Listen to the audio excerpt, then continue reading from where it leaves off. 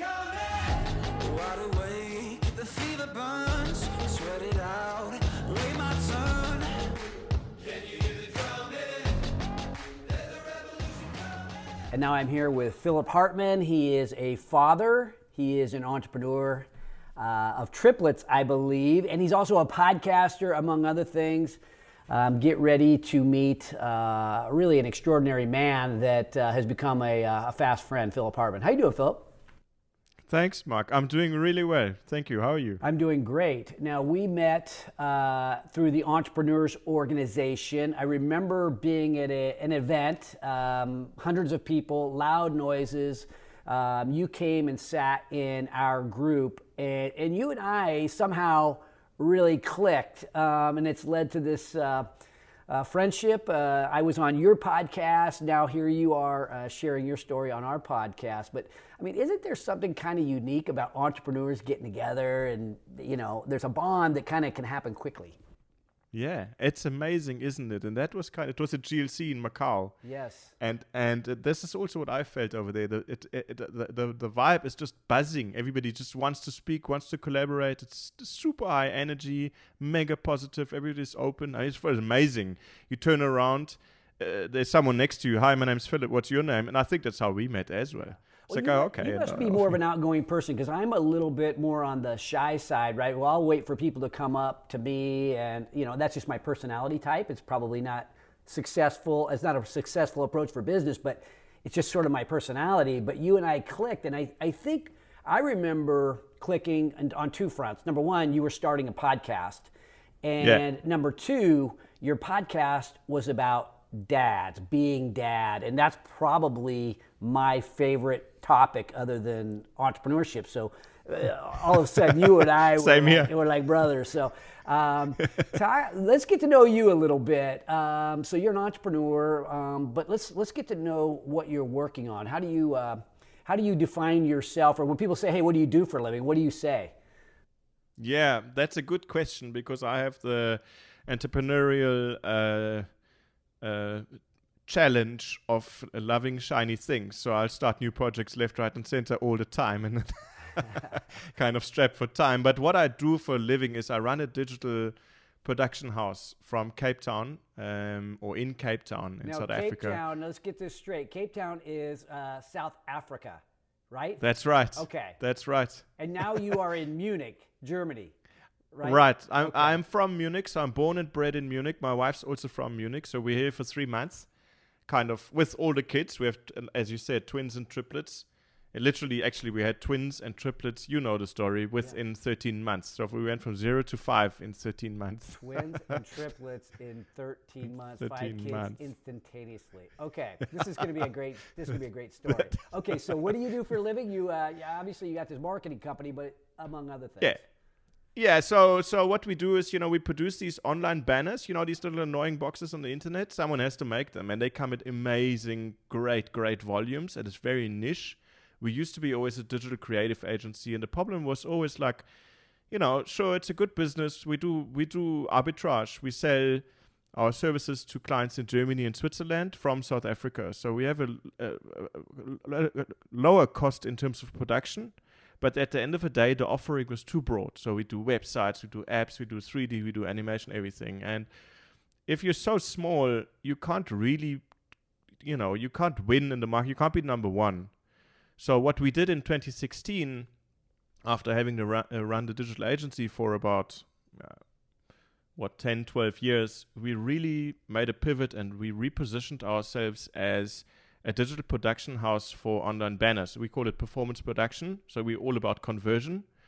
We developed a software that allows customers to, basically the software facilitates a better process, right? So agencies produce these kind of assets on the fly. They do it via email and Excel, and it's a nightmare. And it's amazing because these, banners are 20 years as old as the internet. As soon as there was internet, someone put a digital poster up. But no one's ever produced software, or no one that I know about anyways, produced a software that allows for a decent process.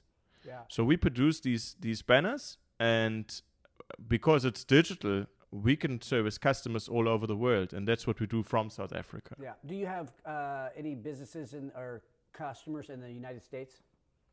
I hope after the show I will. That's right. Okay, that's we're not an infomercial, but if you fall in love with Philip Hartman the way I seem to have, you may end up wanting to reach out to him directly. But the purpose of this, our podcast is around entrepreneurship and, kind of discovering what's great about entrepreneurship and helping share that with our listeners, with our viewers. And so you think about your entrepreneurial journey. I mean, why do you love entrepreneurship? I guess maybe that's the best way to put it.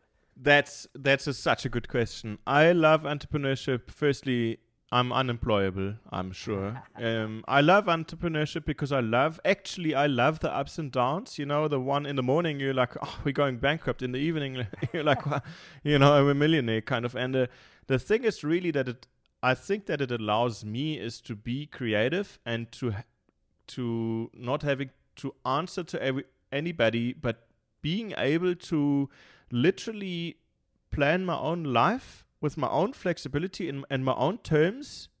That's amazing. You can have an idea and you can just execute on it, and suddenly something happens, and that kind of creation is really what I thrive on. I love it. So thinking about this, you're starting this podcast. Obviously, you've started other businesses. It's never easy. It's always, to me, it always seems like it's at least 10 times as hard as you expected. So, I mean, I'm thinking about that, right? You like the stress. You like the fact that you don't win all the time. Yeah, I know. And someone told me startups are dirty and there's no money, and that's very true. But I like it. I mean, the podcast is really, it came out of my own need. So like I said, I had these children in no time, and I realized there's nothing for dads. There's really nothing for dads. The project's called Being Dad. There's a website that I'm busy producing called beingdad.net. That's where the project will live. And I've interviewed about 10 or 12 dads so far. The one we did together was amazing. I mean, it's mind-blowing. But what I realized was, there's nothing for dads. And why is that? I think that is because historically dads weren't seen and kind of in the role other than a provider. We talked about it in length. And the podcast is really, for me, a catalyst for the next phase, where ultimately I want to have an investment vehicle that invests in companies that carry the same mission as the podcast, which is empowering dads. And by empowering dads, I'm hoping that we will be able to support families or facilitate family success, which I believe makes a positive impact on society, because families are the smallest unit, how you can organize society. And if dads are more involved, I think no one will debate that families are more successful. So that's it. The podcast will really be a marketing tool or a tool to generate reach for the VC fund or the accelerator. Okay. So you're going to invest into companies that are owned by fathers or that are geared toward helping fathers? Yes, the latter. So they are always geared towards helping fathers. And of course, the product or the service or the whatever problem they solve needs to work for everybody in the end. But the predominant focus is for the first tier, so to speak, or the first target group would be fathers. That's very unique. As you may know, I don't know if you remember this, but I have my own fund. I do a lot of angel investing here in the Sacramento region. It's for anybody who's following you. So I'm in California, and I'm probably 90 minutes away from the Silicon Valley Bay Area, 90 minutes away from Tahoe in California. Which is the western part of the United States, but you're across the country, and yet we find these similarities. But thinking about that, what would a business look like that was? I mean, give me an idea of what a business might look like that you would want to invest in. Yeah. So any problem that you can think about yourself as a dad. So for instance, this could be commuting, or being away a lot, or it could be around your children. Anything in terms of education, or anything around the challenges of the digital world that our children and the parents face. Yes. It could be, so I'm talking to Yat, I don't know if you know Yat Siu from Hong Kong. He's got an accelerator for blockchain and AI. Yeah. Mm-hmm, so we're talking about doing an accelerator with blockchain and AI related accelerator with Being Dad theme. Mm-hmm. So I think there's a lot of solutions, especially if you think tech, that will be valuable for dads. Okay. Is your focus going to be locally, or is it going No. to? Are you going to look at company like here? I am. I'm right down the street from 50% of the venture capital in the U.S. and so all these tech companies are all around us. Yeah. No, I'm definitely going to be global, because the problem, or let's say the problems we're solving are not locally based. The problems we're solving are global, because dads are global, and it's a very versatile kind of situation. So I think there will be a lot of different applications that you and I won't even be able to think about. And that's the beauty of those structures with accelerators and later second round. The kind of stuff that people come up with is amazing. And if you can manage a decent deal flow, and I think that can happen through the vehicle of, talking on podcasts like this, having my own podcast. I told you the last time that on the back of the podcast, I want to do a TV series where we learn about interesting dads and they share their experience and valuable insights. And on the base of that reach, I think we can reach a lot of interesting entrepreneurs again, in turn, that we can support with funding and mentorship and that. Yeah. Okay, very interesting. I had forgotten about that longer term vision, but we know a podcast or social media can be a great way to sort of get the word out that you're an investor. So we've seen that happen in the past. It's happening a little bit for me as well. But thinking about what you've discovered as you've approached this Being Dad podcast, you've talked to a lot of fathers. Anything interesting that's cropped up, or any new information? In terms of the dads, you mean, the dads' experiences? Being dads, because dads don't necessarily go deep often. When we got on your podcast, we went deep about my relationship with my son, my grandson, our concerns, our hopes. Yeah, and this happens all the time, man, because like I said, dads are not being spoken to enough, and addressed to in as dads, So he's the investor, he's the CEO, he's the entrepreneur, but he's never the dad. And they were interesting, amazing, and also heartwarming stories. Some difficult. For instance, I had one dad. He's from Hong Kong. His name is Walter Lee, and he's got a son, Zai, who only has one arm. So he was born with one arm, one functional arm. The other arm isn't there, and then there's one leg that's deformed, but it's not functional. And the energy and the love this man was able to kind of express and get from this whole situation was amazing. I mean, he's managed to get his son walking by the age of 2, obviously with prosthesis, and at 9, they summited Mount Kilimanjaro.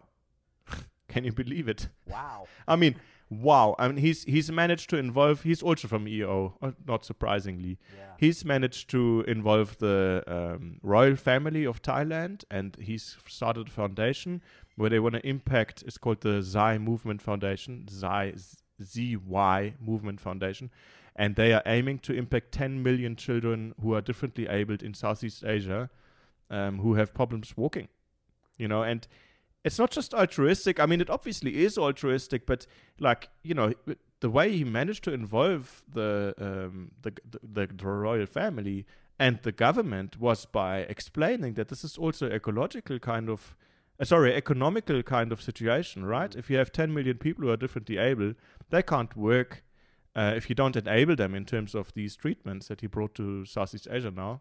Yeah. So that means that there's a whole group of people around him that also can't work.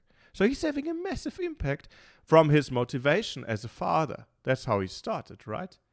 And there's a lot of these stories. So Yat has an interesting story. He thinks a lot about how we engage and educate children, or how we should engage with our children and educate them in such a digital kind of world where our kids immerse themselves in digital and screen time and these games and virtual augmented reality. And a lot of parents are very scared of that world because they don't understand it. So he suggests that you should immerse yourself in that kind of world. Well, it's interesting, technology is obviously changing our world very rapidly, but society is changing on its own despite any potential technological changes. I mean, there is I think you and I discussed this. There is becoming somewhat of a double standard for men and for young men, young boys as they grow, whereby there's one part of us that's supposed to be the macho provider, and then there's another part that has to be that softer side, and the politically correct side, and so on. Are you making any discoveries on that front? Yes. So, firstly, yes, because a lot of people are seeing this, what we've discussed. A lot of people are seeing this, and a lot of people are acknowledging that the situation or this problem exists, right? So, for instance, the book we talked about, a lot of people know this book. I spoke to, since we spoke, I spoke to John Gray, who was the co-author of, it's called The Boy Crisis. It's written by William Farrell. And we talked, I actually wanted to talk to him about diet, but in the end, because he wrote about diet, he's the author of Women Are From Venus, Men Are From Mars, or Men Are From Mars, Women Are From Venus. And he was kind of, he was kind of famous in the 70s, I think. And I has spoken to our to our EO group. I didn't realize it was the same guy. I read listened to the audiobook of The Boy Crisis. Okay. And I was taken in, but I think we had that guy come speak to our EO. For those of you that don't know what EO is, it's the Entrepreneurs Organization. It's obviously a global organization. I'm the president of the Sacramento chapter. But we know people all over the world that through this. So that's how I was introduced to Phil, or how we met each other. So amazing. Okay. Anyway, So let's talk about this crisis a little bit, because to me it's really intriguing. I don't think it gets spoken about as much as maybe a lot of other crises out there, because guys don't typically, as men, especially us, if we've had a little bit of success, we're not going to sit here and contemplate what's wrong with the world. We're out trying, and maybe even how we might be discriminated against in some way. That's just not our personality. Personality is to go out there and attack and overcome on our own. Yeah. And here, we have a problem for these young men that are growing up. Yeah. Yeah, and that's what I'm trying to do. So I want these young fathers to see, including myself, by the way. I'm kind of, jump-starting, leapfrogging these experiences myself by learning from you guys, the older dads who've gone through it. And it's been amazing. The experiences these men share, and they actually open up when you ask them. And of course, my story is a door opener, right? Because it's not so, you don't hear this every day, 5 kids in 13 months. So they do give me an hour. And the stuff that comes out is really, really powerful. Warren Rustand, we talked about him. He's got 7 children and 19 grandchildren. He's very passionate about family. And we sat for 2.5 hours. It's amazing. And he shared how he worked out his family vision, he's got a vision statement and a mission for the family, and the proof is in the pudding. We talked about this too. His whole family lives on one big ranch, and they don't have to do this. They are grown-ups, these kids, but they obviously the family did something right because they want to live together. And those kind of gems, I'm just trying to kind of collect and get people to listen to this. And you don't have to become a fanboy and try and do everything these men say, but maybe there's something there that's interesting that gives you a new perspective, or that you want to discuss with your wife, or maybe that you want to apply, or maybe the opposite happens and you don't want to apply it. That can also happen, and that's fine, because that's a different impulse then. Well, we're building out a family compound as well. We call it Haneyville. It's right here in Sacramento, and we have a mission statement and vision statement that we share as a family. And I kind of feel like every family should have a mission statement or some rallying cry that helps bond them together. I don't think that's the secret to the closest of our family, but I think it's helpful. Obviously, Warren has experienced that, but my thinking is that. Fatherhood and entrepreneurship don't always go hand in hand. Are there pros and cons with being an entrepreneur and a father simultaneously? 5 kids that quickly, and you've got all the stuff you're doing? Yeah, there are pros and cons. Of course there are. Definitely one of the cons would be, and I have to say this in inverted commas, the perceived feeling of security of being employed, because you also, you cannot be out of a job tomorrow as well. It's very stressful as an entrepreneur. You know this, when today there's a lot of cash flow and everything's fine, tomorrow a big contract's cancelled and you have to try and scramble and replace it. So that's the biggest stress for me, this cash flow stuff, especially in, we basically, when we pivoted in with the factory, we the Banner company, we became a startup again, right? And we cancelled big jobs, and we were like, okay, we're now going to only produce banners, and everybody's like, are you crazy? Yeah, okay, but the opportunity's there, so we have to do it, and that's the stress. I think the biggest pro is that I'm able to be conscious and to be deliberate about my own time and how I plan it. And I don't have to answer to anybody. And if I want to work from home, I work from home. In fact, I haven't been to the office for a year and a half. And luckily, my business partner, Steven, allows it. Wow. And, I do what I do best. I connect with people, and I do sales, and I do strategy.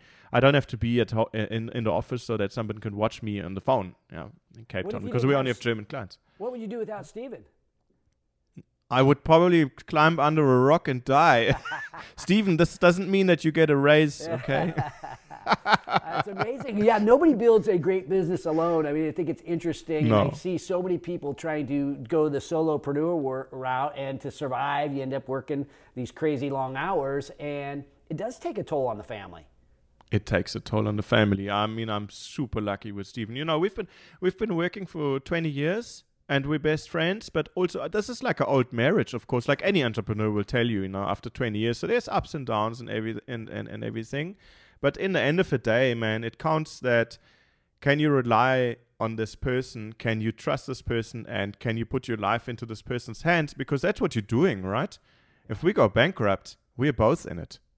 Well, so I'm wondering, so I'm not as worldly probably as I ought to be. I've traveled all over the country, but I don't really, other than through EO a little bit, I don't have friends all over the world that are close. And I sort of wonder, it's always interesting to me when I meet somebody away from the U.S.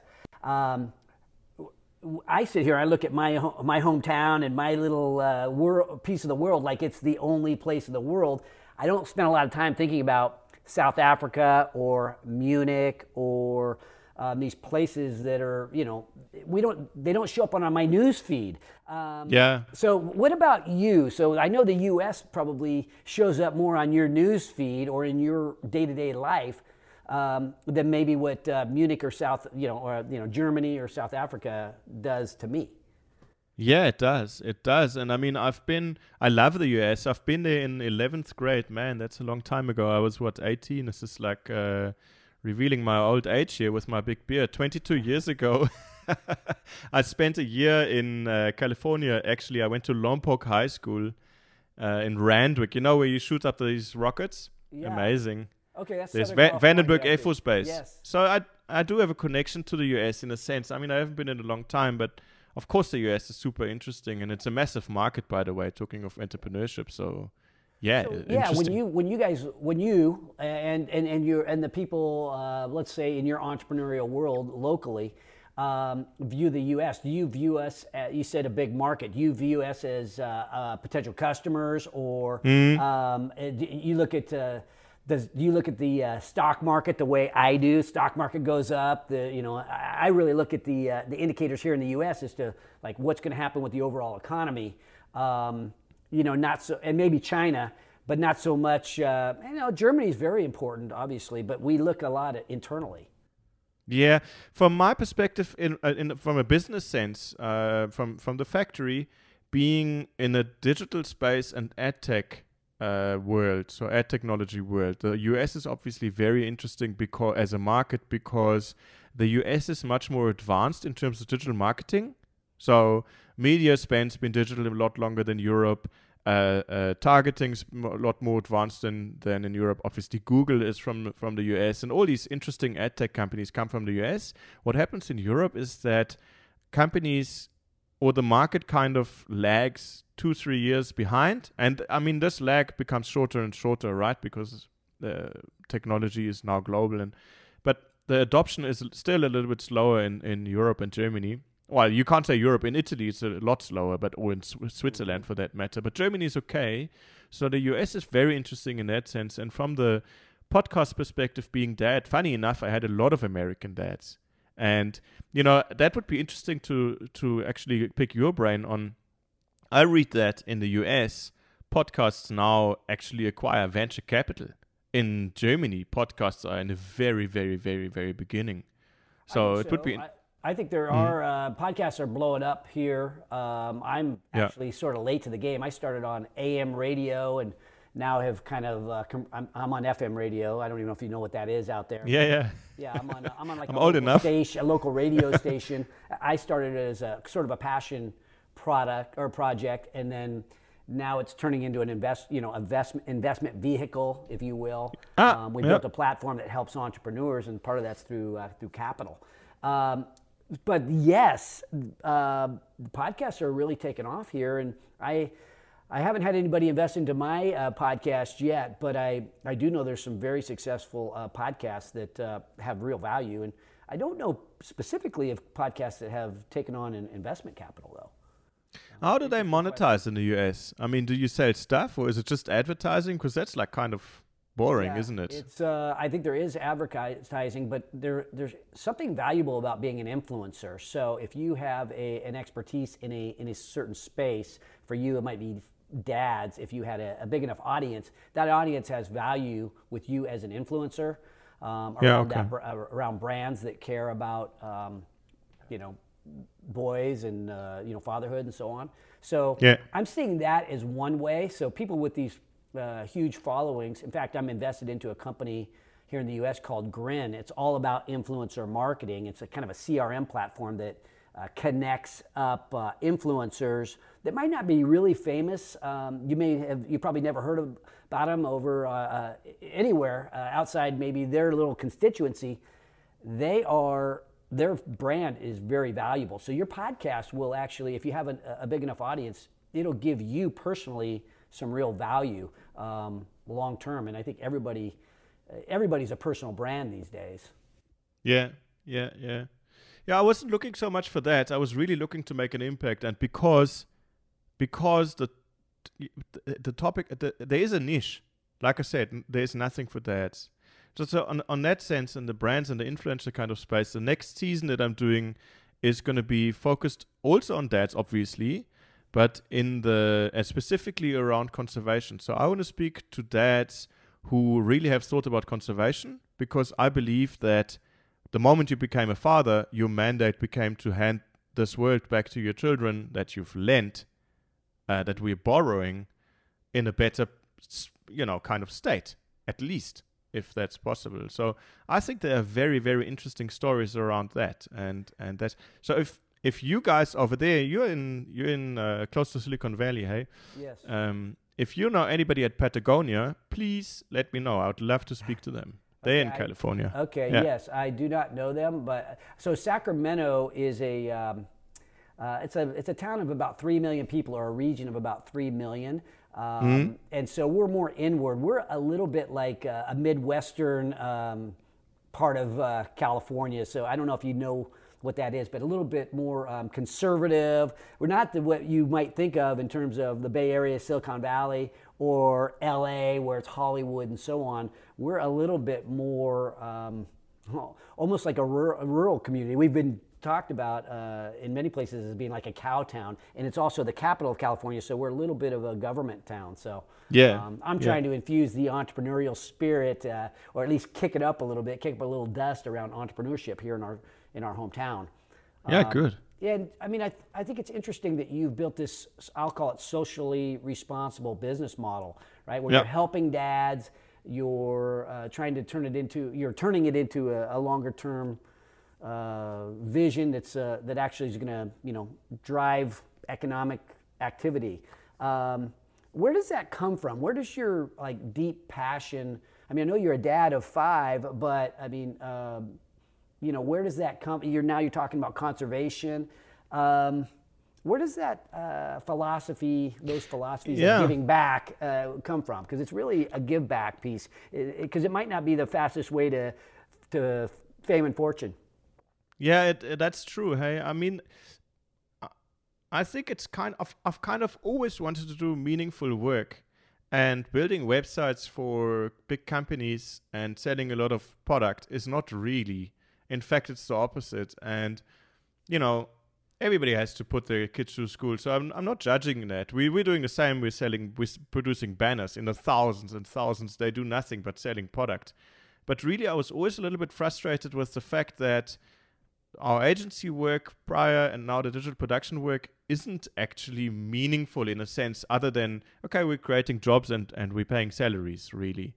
And that was always missing. And when I kind of stumbled upon this project, or I kind of just grabbed the opportunity when it came, and I saw, hey, there is a real need for this.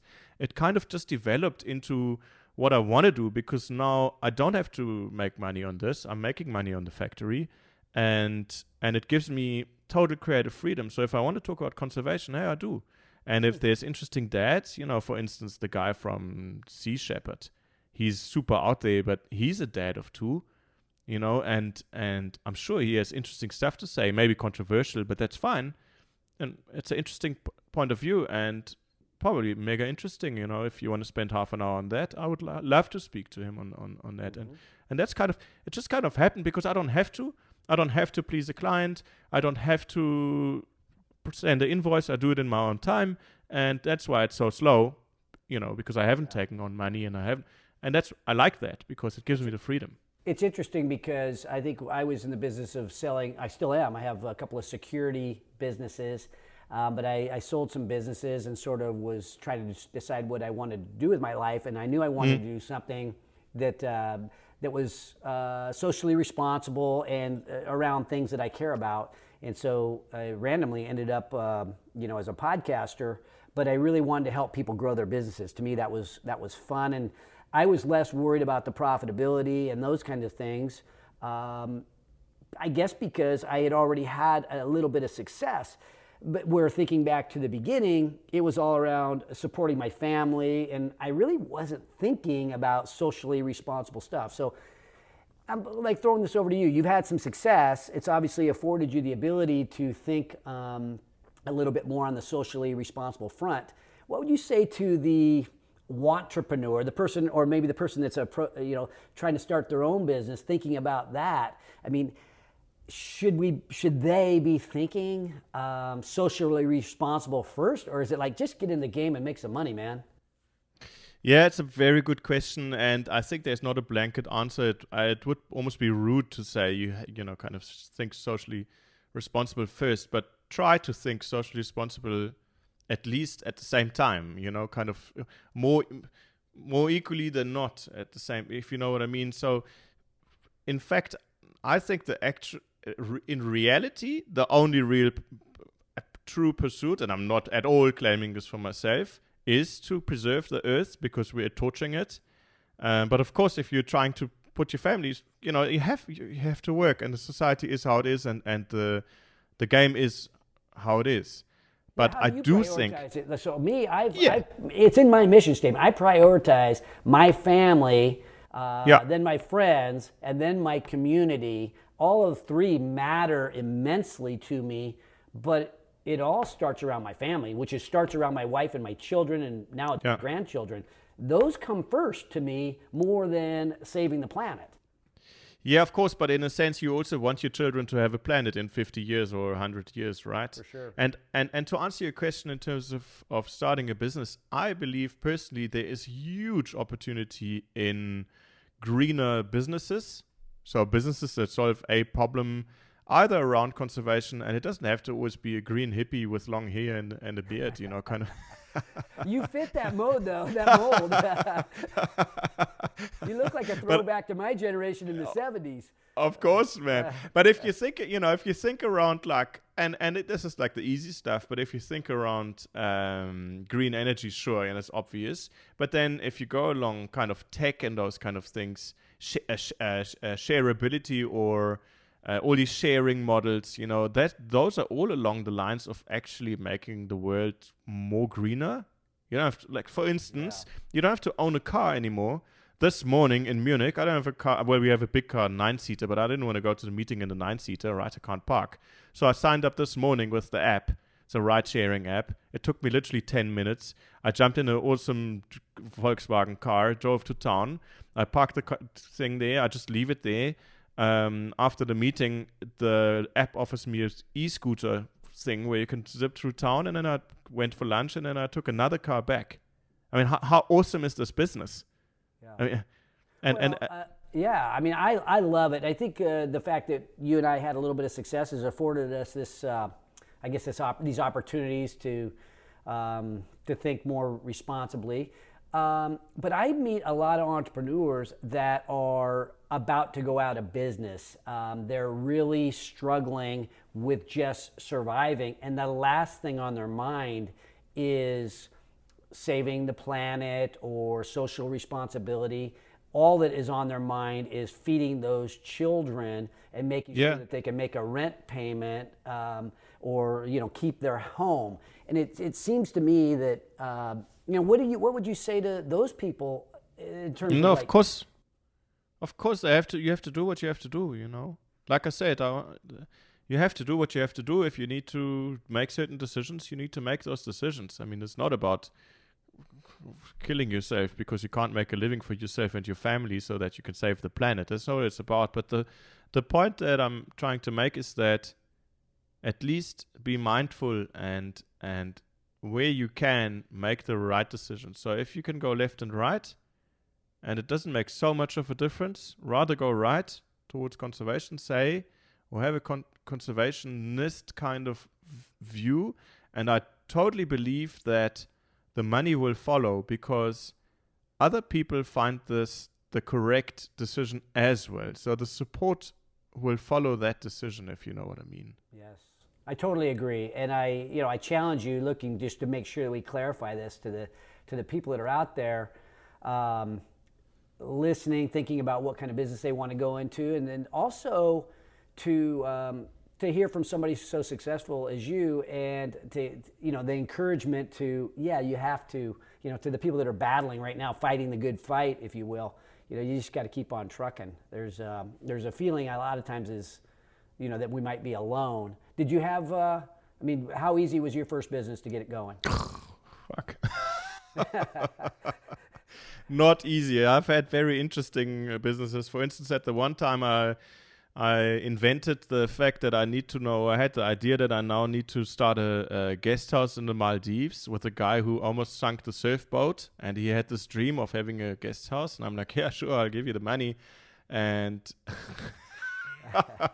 that was a whole podcast on its own. But we actually built the guest house, and we were leading in the northern Maldives for Northern Male Atoll, actually, with guest houses, which was a new thing at the time. So it's an amazing opportunity.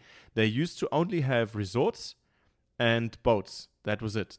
You weren't allowed to go into a local island. It's very Muslim, and they didn't want tourists to be on those local islands, right? So they put all the tourists on the exclusive resorts, and then marketed the Maldives as exclusive resort only. This is like since the 70s or whatever. They had backpackers in the past, and they realized, no, we don't want this anymore. We're going to have only exclusive. So they changed the law. And we were actually one of the very first guest houses. Sorry, I'm going off on a tangent here. But anyways, no business I ever started was ever easy. We had a marketplace for tradesmen that was amazing, first of its kind in South Africa. But the team that I put onto the business was totally off. And in fact, we had a huge fallout, and it was impossible to carry on, even though it was Google top 20 Southern Africa startup, but we couldn't. Also my own fault. I put the wrong people in place.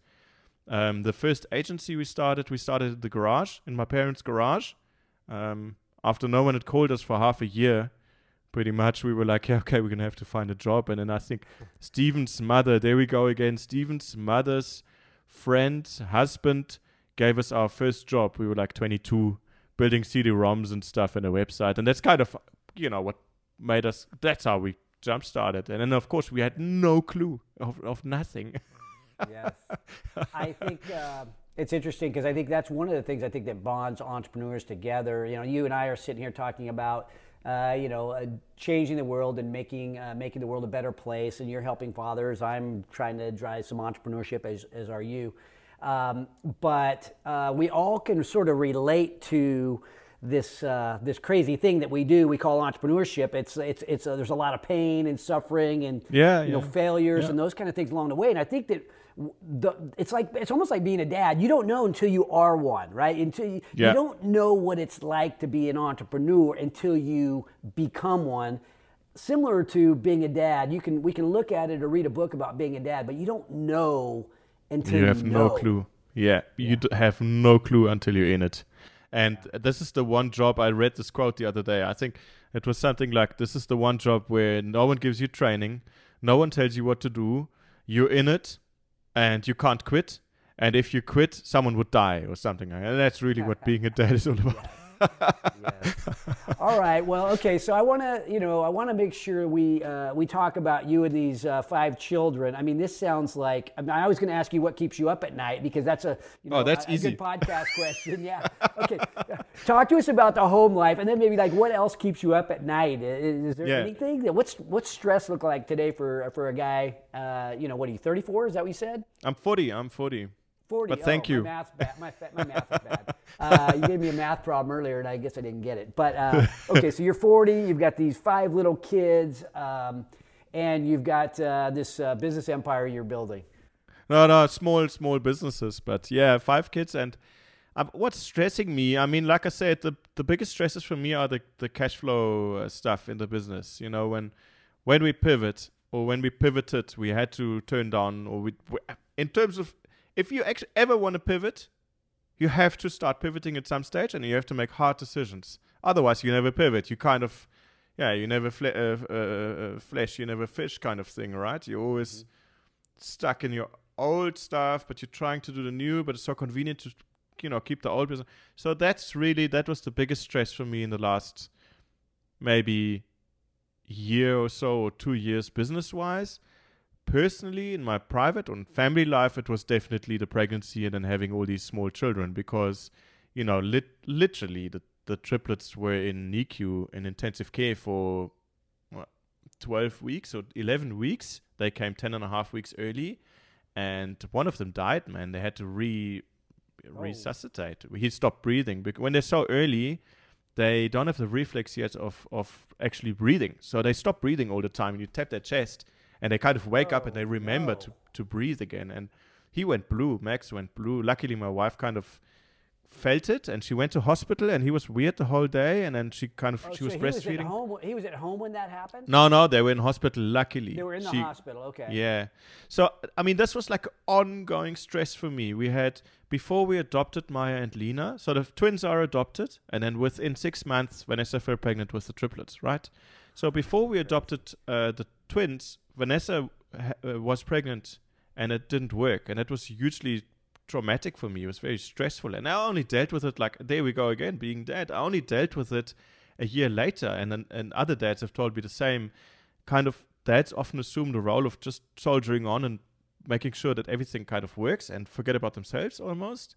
And society would also be like, people would say like, and how's your wife handling? Oh, well, I also kind of lost the kids here, and so that was the biggest stress for me. This whole uncertainty around the kids, and is everybody going to be okay? But now that's fine. I mean, that's in the past, and everybody's healthy now. But because you asked, this was the biggest stress.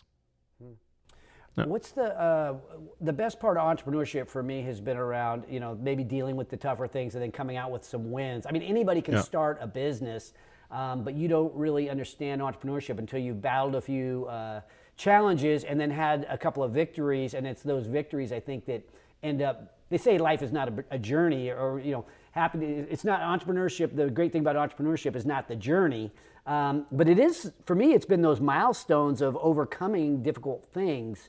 Yes. And the way you feel when you've challenged yourself in a way that you probably didn't think you were going to be able to do it, and overcoming it. So I think about that, and I compare that to fatherhood. And I think for me, you're just starting. I feel like you don't understand yet, because as a guy who has grandchildren, I think some of the most rewarding things to me is when my children achieved some of these little milestones or had some success. Obviously, the health is, I mean, just being healthy is huge. But like when they began to turn into little people and have their own achievements, I guess, those things were some of the most rewarding things to me. So thinking like to you as a father, like what beyond their health, I mean, at these little kid ages, what's exciting you about that? About the kids? Like that's the stress time when they're crying all the time and all that stuff. It's like, hey, I got to get out of the house, go to work. And I work from home, so oh, no, that's a problem. Right. Yes, no, I mean, what's such a joy is like they come and they run at you and they're just full of happiness, man. They don't have an agenda.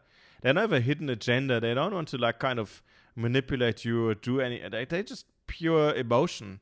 So the 1 minute, like I went downstairs to talk to you, and my one son just had a total fit, and he literally thinks I'm like leaving and I'm never coming back, and that's the emotion he feels.